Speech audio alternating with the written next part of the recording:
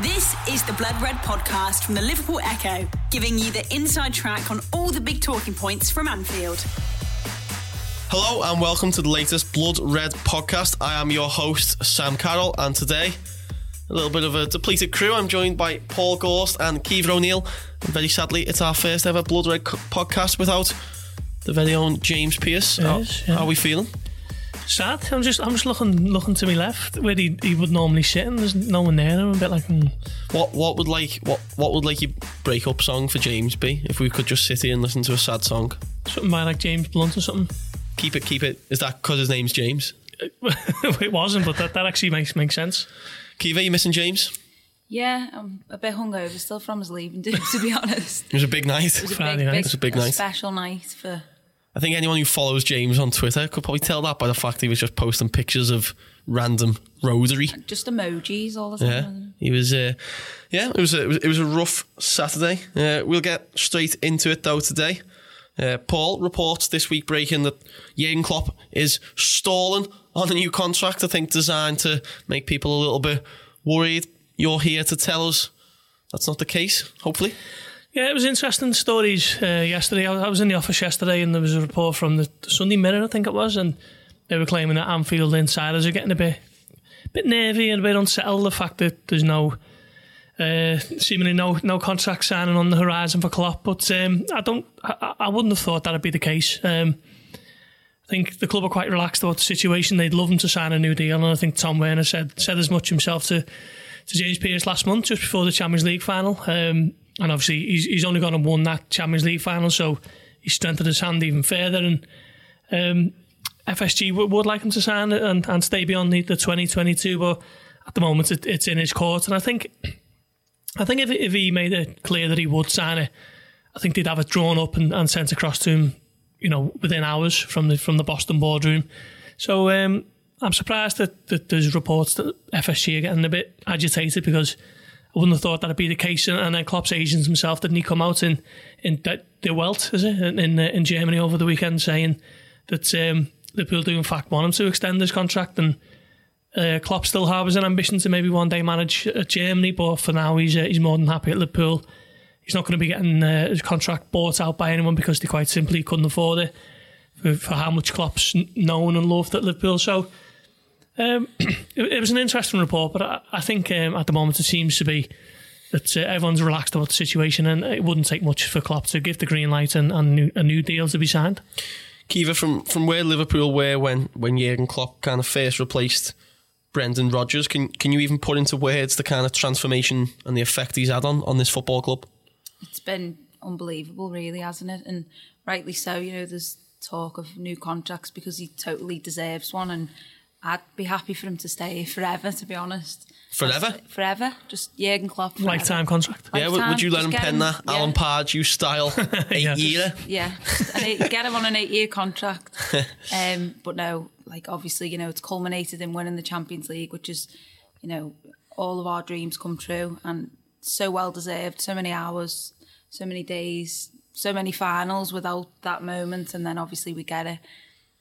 So yeah, he's done a fantastic job, and like you say, you can't actually put into words what he's done. He's literally transformed the club from, one close to winning the Premier League in 2014, but never, we got close to winning it this year, but now we're going to go and fight wasn't it a out sustained again. kind of attempt where we couldn't then, and he's built a squad that just, we're not in any rush or to get any other transfers in, because we've got a squad right there that can go and win anything, and one of the best teams in the world right now. Do you think it is a bit of a concern, Paul, though? I mean, 7 years at Mainz? Borussia Dortmund, 7 years. This would be 2022 when Jurgen Klopp's current contract runs out, 7 years. Is that the concern, maybe, that this is his kind of, he does seem to really appreciate a break and a breather almost. The 7 year itch. Yeah. Quite possibly. He took a sabbatical, didn't he, from Dortmund in the summer of 2015, and I think privately he might have envisioned himself having a little bit longer off than he had, 3 months, and then the Liverpool offer come up, and it was one that he felt he couldn't turn down, and he obviously met with FSG in New York, I think it was, and replaced Brendan Rodgers quite emphatically, really, because you think the Merseyside derby was on the 4th of October, and by the time the end of the international break was up, which was mid-October, he was in place and ready to take charge. So it was all done quite quickly. So maybe he might see himself taking a lengthier sabbatical at some stage in his career.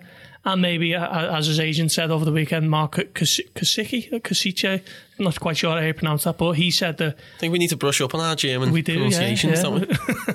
He said that Klopp would love to replace Jogi Löw as the German national manager one day. So maybe that's another ambition of his. So, I mean, it could be a little worry, couldn't it? The 2022's getting on the horizon and you know, there's no extended terms at this point, but Liverpool fans have just got to enjoy Klopp in the here and now and enjoy all the success that he's already brought and will continue to bring. It does feel like he's planning for the future, though. You know, he brings in that young 17-year-old Sepp Vandenberg.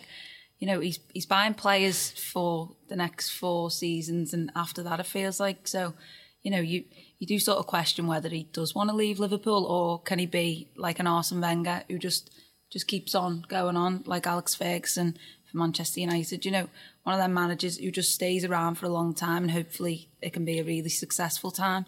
I don't think there's any, you know, football can be quite disposable with managers, and I just feel like, you know, what would be better than Liverpool just having Jurgen for the next 10 years? Like, why not? Forever? 10 years / forever. He's only 50, he celebrated his 52nd birthday last month, so he's not... Did you get invited? Oh, no, I didn't. It was in Las Vegas, so... Really, I couldn't get out for that one. More my scene.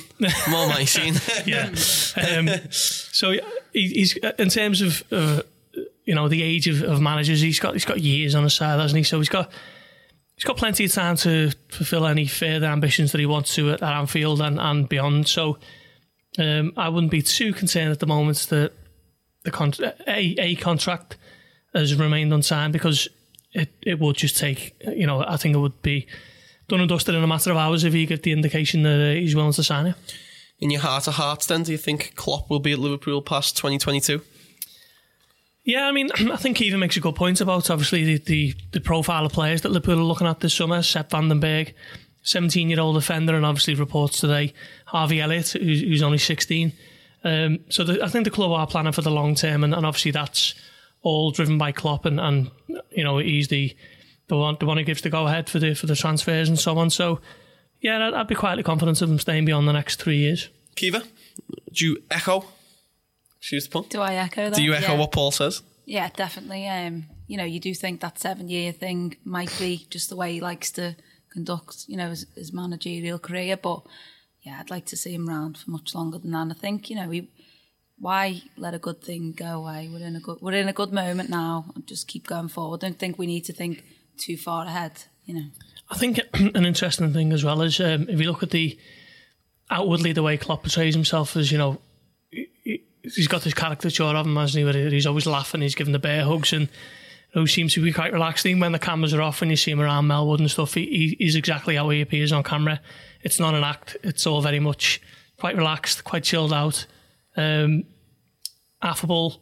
and charismatic. Whereas someone like Pep Guardiola, who won every trophy in England last season and still seems to be watching every match as if he's getting beat 4-0. He seems to take an awful lot out of Guardiola, whereas it doesn't seem to have the same effect and impact on Klopp, which mean that, to me, he would be kind of mentally not as drained after a lengthy stint managing a club the size of Liverpool. So I think that might play a big part in it as well. And someone you've just mentioned there, Paul, Harvey Elliott today, a 16-year-old from Fulham, I think the youngest Premier League player of all time. Kiva, you wrote a little bit about him today. Do you want to tell us a little bit more about Mr. Harvey and his fantastic haircut? Yeah, he's got quite the interesting haircut, which is the first thing you'll notice about him. But then done a little bit of digging today and had a little look at who is he. He's so obviously Fulham's youngest player to play in the Premier League, but the youngest Premier League debutant ever. I think he was 16 years and 30 days. So he's and he's still 16 now. He doesn't turn 17 until April. But, you know, out of Fulham, it seems to be he's in that sort of Sessegnon brothers, you know, that class of some good talented players there. that class of 2003 that we all know and love. Just bizarre, isn't it? I looked at it, I was like, 2003, I'm getting old. What was you doing when you were 16? Not a lot? Not College? being linked with Liverpool, Paul? anyway. Well, I wasn't getting on the bench in the Premier League. No, I wasn't. Getting on the bench at Sunday League, I think. He was Fulham's youngest player in their history as well, in the football, the League Cup, I think. He was 15, which is just remarkable. You don't put these players on the pitch if you don't think they're gonna, even Fulham, they got into the Premier League last season. They're not a bad team, but to be playing a 15-year-old kid is just like he probably had school the next day and stuff like that, which is just baffling. I think he's a bit of a winger. He's played most of his time on the right wing, but can be over to the left as well, which is, good to see a little bit of versatility in there. And Klopp, if Liverpool do sign him, that'll be something he loves, just a player who he can put anywhere. We know what he's like with his positions. A player's not sort of destined for any one position, is he, under Klopp? So yeah, he looks to be, he's sort of Fulham's wonder kid at the minute. So there's been a lot of talk about clubs like Paris Saint-Germain and I think other Real Madrid have been linked. So, it's just like when Sepp signed and Bayern Munich sort of tried to get in there, when these big, huge European clubs are after these players. If Liverpool can, nab this one, nail it down, then, it's again building for the future, which is just such a positive thing. Must have been an interesting conversation in school, wasn't it? Like, what did you do last night? Well, watch Collie with my mum, you. Yeah. Played left wing in the Carabao. Yeah. Come on against Millwall and we won 3-1. I mean, just putting on a 15-year-old at Millwall's, that just speaks volumes of his character, I think. Sam, you obviously covered the Everton game down there, didn't you, earlier this year? And it's a tough place to go. Obviously, the new den has got, it's synonymous with hostility, and that Millwall fan base really do get on top of you. So for Fulham to be prepared to play him as a 15-year-old is just remarkable, really. And as Kiva mentions, there's a couple of records of being the youngest ever Premier League player, coming on against Wolves, was it? In May, and then he played in the game against Newcastle. He's going to be some talent. He's got so many years on his side before you'd even think he'd be near the first team in the Premier League, and he's already made 2 appearances. So certainly one for the future, and one that Liverpool kind of hints at the way that they're going in the transfer market. So yeah, I think if they manage to get that one over the line, it's going to be another exciting addition to the youth ranks. And do you think, Kiva, that these are the kind of deals that you have to be excited about this summer as a Liverpool fan? Because, as much as people want these big name signings, I don't think there's many players available out there that Liverpool would be willing to splash the money on anyway, who could really improve this first team. Is it a wise kind of strategy to bulk up that youth department and get the next wave of talent in the ranks at Melwood? Yeah, I mean, you look at teams like Ajax, who are getting completely depleted now of their youth ranks, have all come through. They were a young squad, got to the semi-finals of the Champions League, won the Dutch League. We need an academy built with these young talented stars, and we don't have to then go out into the market because we'll have these players there. That's such an amazing thing, just to pick that talent from, to have young players who are wanted by all these big clubs, and for Liverpool to have them in the academy. And, you get the impression that these players will be having a little bit of an impact in the first team. They'll probably be, I think Sepp's going to be training with the first team. They can make the mark over pre-season as well, and, give Jurgen something to think about. I do feel like it's been sort of made clear that Liverpool aren't going to go out and sign these big name signings for these massive amounts, because they don't need to, quite simply. They've got that squad there. They've got such a talented bunch of players. They've got a European Cup winning team. So, why would they need to? It's, of course, as fans, people will be like, we need to sign this one, and that'll always be the case. But if Liverpool can get these players in, these players can one day be the players that you would have been signing in a few seasons' time, but you've already got them now. So, I love how Kiva's calling Van den Berg Sepp, by the way. I love that. Just Sepp. Just Sepp, yeah. First name terms. Just first name terms. Do you think you get on, you and Sepp? Yeah. Yeah. He's a big lad. He's taller than Jurgen. He's taller than Jurgen. If he's taller than Jurgen, he's taller than me, yeah. Isn't Klopp like 6'4" or something? In the video, he hugged Jurgen, and he was just like, I was like, Jurgen's huge. He is, yeah. That'd be some set bigger than Jurgen. Could be a spine of the theme. That Paul Klopp.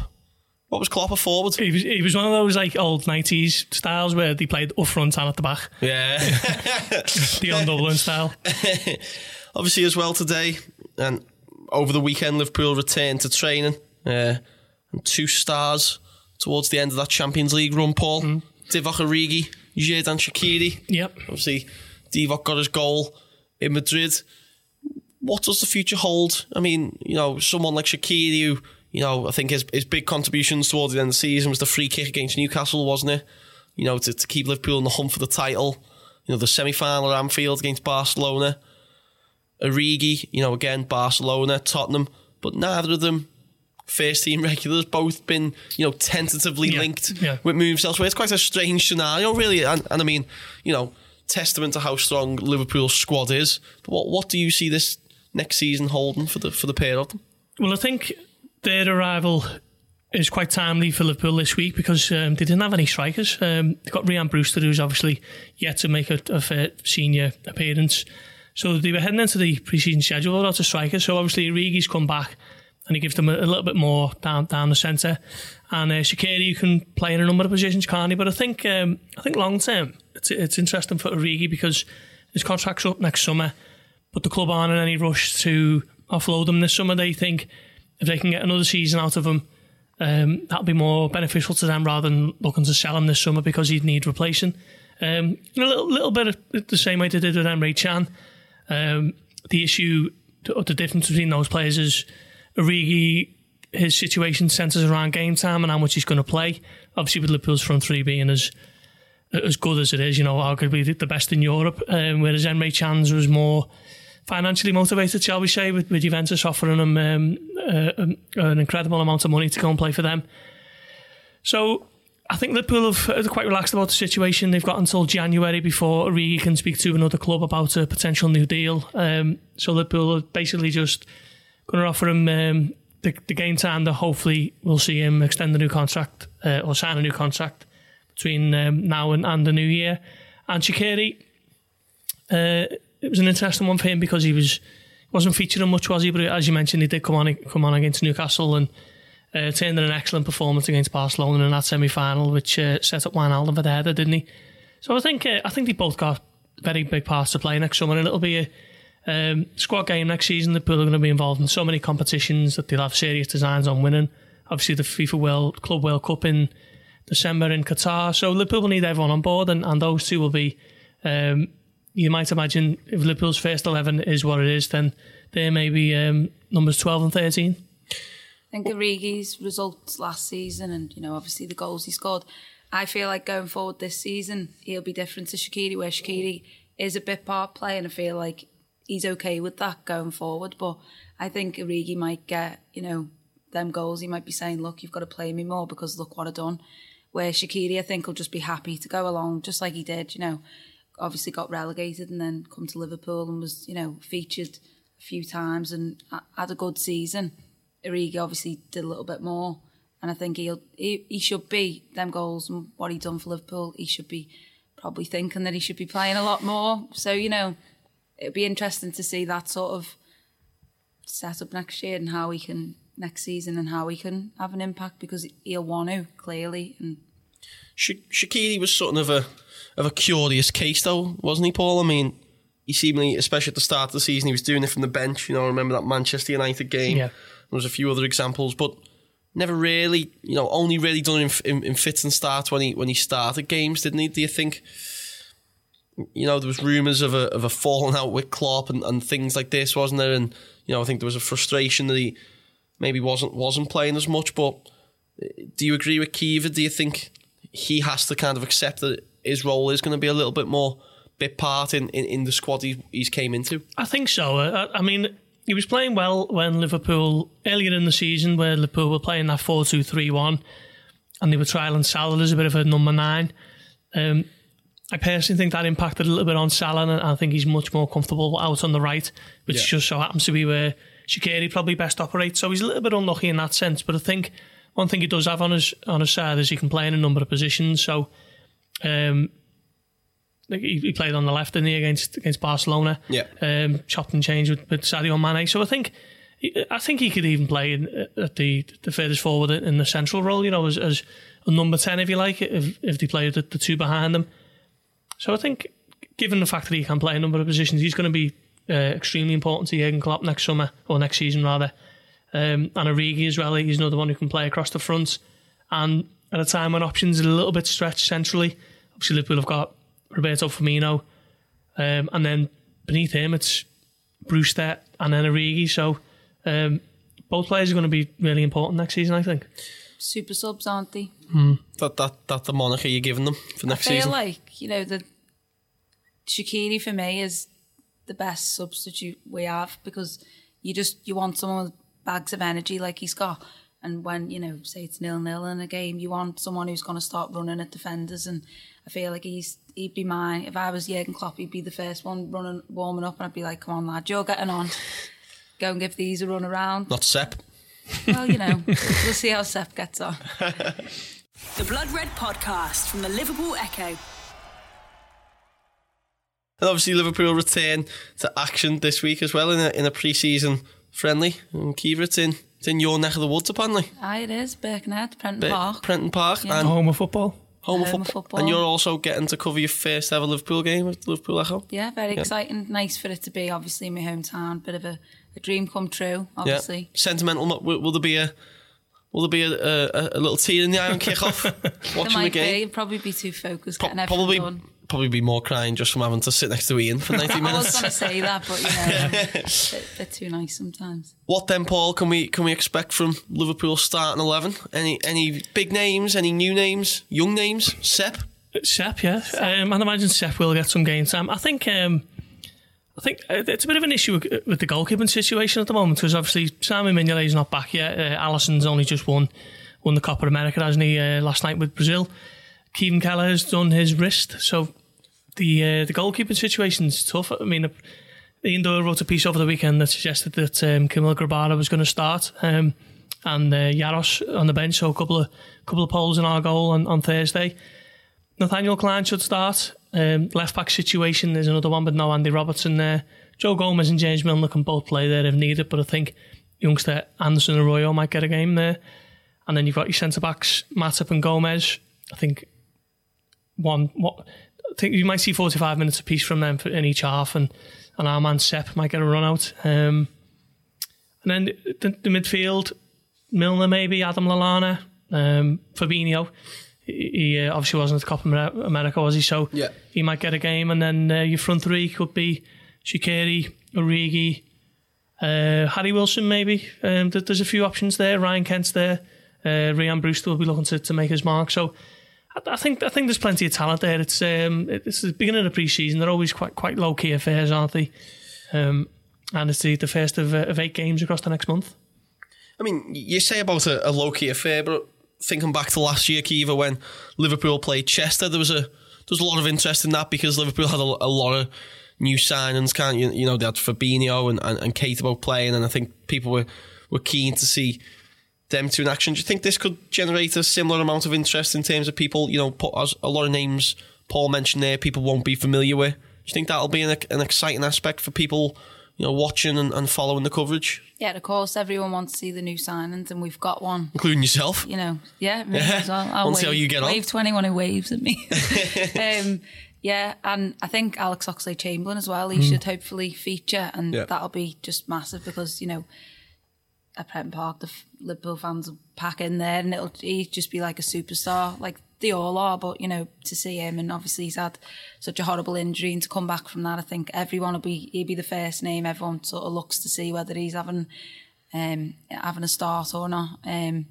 But yeah, just be a good sort of to get a look out at the the younger players. Like, I mean, Wilson's 22 now. This is a big pre-season for some of these players. Brewster, we want to see what, can he show us what he can do? Because we haven't seen a lot of these, unless you regularly watch the under-18s and the under-23 games. You don't see these players unless they have obviously had prolific spells at clubs like Harry Wilson did.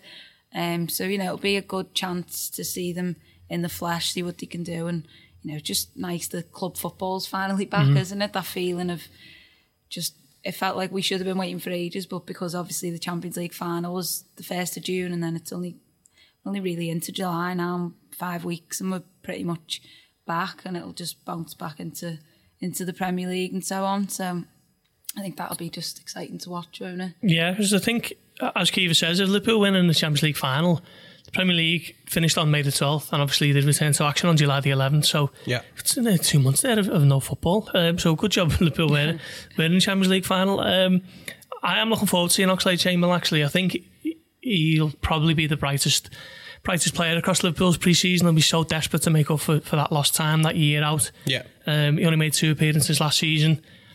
So I think he'll be chomping at the bit to go, and I wouldn't be surprised if he was streets ahead of everyone else when the action gets underway over the next few weeks. When pre-season did get underway this week, another man who continues to dominate in the fitness stakes down at Melwood, Kiva, James Milner. I mean, how old is he? 33? 33, yeah. And he keeps... Just unreal, isn't he? He keeps himself in some shape, doesn't he? There was that video, wasn't it, of the lactate test, and it just like, and he was just like blew everyone away and was finished laps ahead of everyone, and just looks, you've seen the reaction of that lad in the coffee shop that met him, and he was like, what did he say? Something to him like, just something dead, like, you're unreal, like how he's sort of like a timeless, ageless person, isn't he? And he represents a timeless, ageless person. I couldn't quite get it, but he represents everything Jurgen Klopp's about, and he's just, I just love James Milner, because literally, we could see him a left back at Tranmere, we could see him up front. Like, he's one of them players you literally could put him anywhere and he will give you 110%, and he's just a professional, and it's brilliant to have him in our squad, especially for the younger players coming through. He's a massive example for them, just to lead by example, really. And we have been blessed that we got him to Liverpool, because going forward he's going to be so important. Like we were speaking, I think, in the last pod about winning titles, and obviously he's got that experience there. He's already won, I think, 2 Premier Leagues at Man City, and had them experiences of big games and long seasons, and getting it over the line. And I think he'll be just one of the most important players in this season. And Ian Doyle wrote this weekend, Paul, that Milner could be Liverpool's next most important signing in terms of getting him to sign a new contract. Is that something you'd agree with? I think so, yeah. It's okay if you want to disagree with Ian. I mean, I normally do, but I don't think I do on this one. His contract's up next summer, is it? 2020? Yeah. So by then he'll be, 34? But, I mean, he keeps himself in such great nick. I think he can play for another 2 or 3 years, if I'm honest. Maybe that's what being teetotal does for you. Makes you be the fittest. Some of the 3 of us should definitely look into. Yeah, I mean, I think that the ship sailed for us, hasn't it? Given Friday night antics. Yeah, I mean, I do agree with Doddy there. I think there's a couple of players who might be on the cusp of new deals, and players who might deserve one. I think of Joel Matip off the top of my head. I think he probably warrants one after his form the second half of last season. But James Milner, just in terms of it's a relatively youthful squad, and he's by far away the most experienced member of it. So, as Kiva says, his experience in big games and big moments is just invaluable to Liverpool. So I think the longer they can keep him tied down, it'll only help the players who are sort of getting more miles on the clock and getting older and getting more experience themselves, because he's just such an incredible role model to learn from and just have around Melwood daily, and just the professionalism that he brings to what would be every training session. Just before we leave it, Paul, to move on to the final little bit, do you think Harry Wilson and Ryan Kent, are they in the same boat this summer? Do you think they're both trying to prove themselves to Jurgen Klopp or other watching teams, or do you think Wilson's got a marginally better chance at Anfield than Kent has? Yeah, I think they are both in the same boat in terms of coming back from productive loan spells at Rangers and Derby. Both had excellent campaigns by all accounts. I didn't see too much of Kent, I must be honest, but I've seen a fair bit of Wilson. He's obviously a Wales international as well, so you see a little bit more of him on an international duty. 18 goals in all competitions for the team who were narrowly beaten in the Championship playoff final. So he's coming into Melwood with a real point to prove, and I think if he does show Klopp certain signs over the next 4 weeks, then I think there is a place for him in this Liverpool squad. Didn't always think that was going to be the case for him. I must be honest. I did think that Liverpool would look to maybe cash in if they received an offer that they deem was a decent one. But no, it's up to him now over the next few weeks. And if he can continue with the form he showed at Derby, then I think Klopp might look at him and say, better the devil, and we'll keep you as a squad member rather than going out and looking to spend 25-30 million on another player who might not be as good. So I think Harry Wilson's probably got more of a chance at the moment. Rangers would love to have Kent back.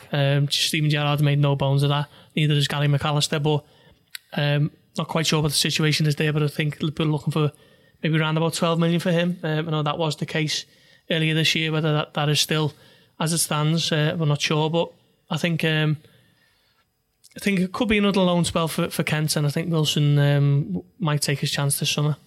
Keith, would you like to see Harry's left peg at Anfield after a season in the Championship? Yeah, I think I'm on the side where, what he done for Derby and, watching him in those games, you did see a bit more than the Scottish League anyway. And I don't know, just like this is a massive summer now, massive opportunity for him to, show what he can do. You do have that sort of question, can he do it in the Premier League? But, there are Premier League clubs that will be looking at him as well. So, I think it's like Shaqiri and players like that. Having these players around the squad's not, it can't be a bad thing, can it? So, he'll be 23 next year in March, and it's, you do feel like this is sort of the last chance to play for Liverpool, and, he could work his way into another Premier League club, or, you do have that little niggling feeling that maybe if Liverpool do lose me, could come back to haunt you in a way. I don't know. So we have spoke before about the buyback clause if we do sell him, but like you say, you'd be going out to get a player now. If he's worth 25 to 30, that's what we'd be paying for a player like that. So I think it's probably more beneficial just to keep him with probably another 50 plus game season to come. So Thursday then, Liverpool taking on Tranmere. I know that we don't really know a lot about, the kind of teams that both sides have put out, but Paul, score on the door? The first pre-season friendly is always a bit more about minutes and legs, isn't it, than the performance, and I don't think Klopp will be... It's all about winning for me. Fair enough. I don't think Klopp will be too concerned about the performance on the night, but...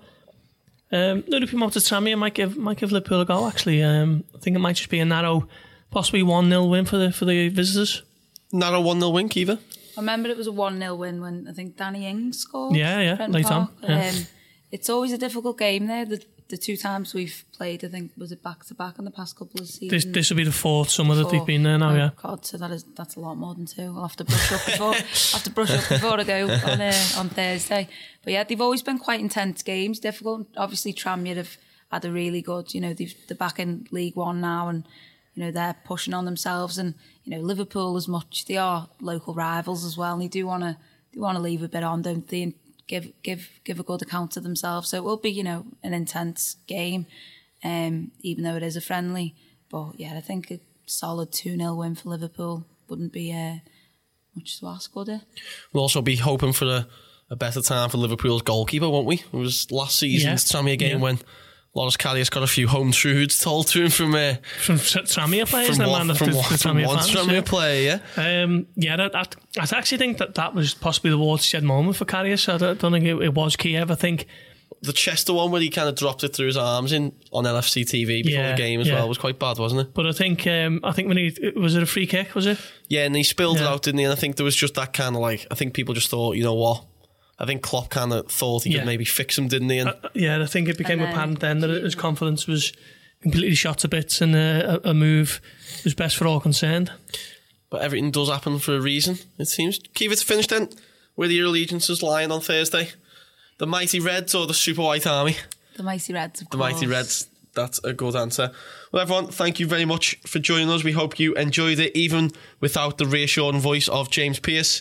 We've been Sam Carroll, Paul Gorst, Kiva O'Neill. Please rate and subscribe on Acast and join the Facebook page, The Blood Red Podcast, if you enjoyed, to get involved with all the latest discussion. And you'll hear from us later in the week. Thank you very much for listening. You've been listening to the Blood Red Podcast from the Liverpool Echo.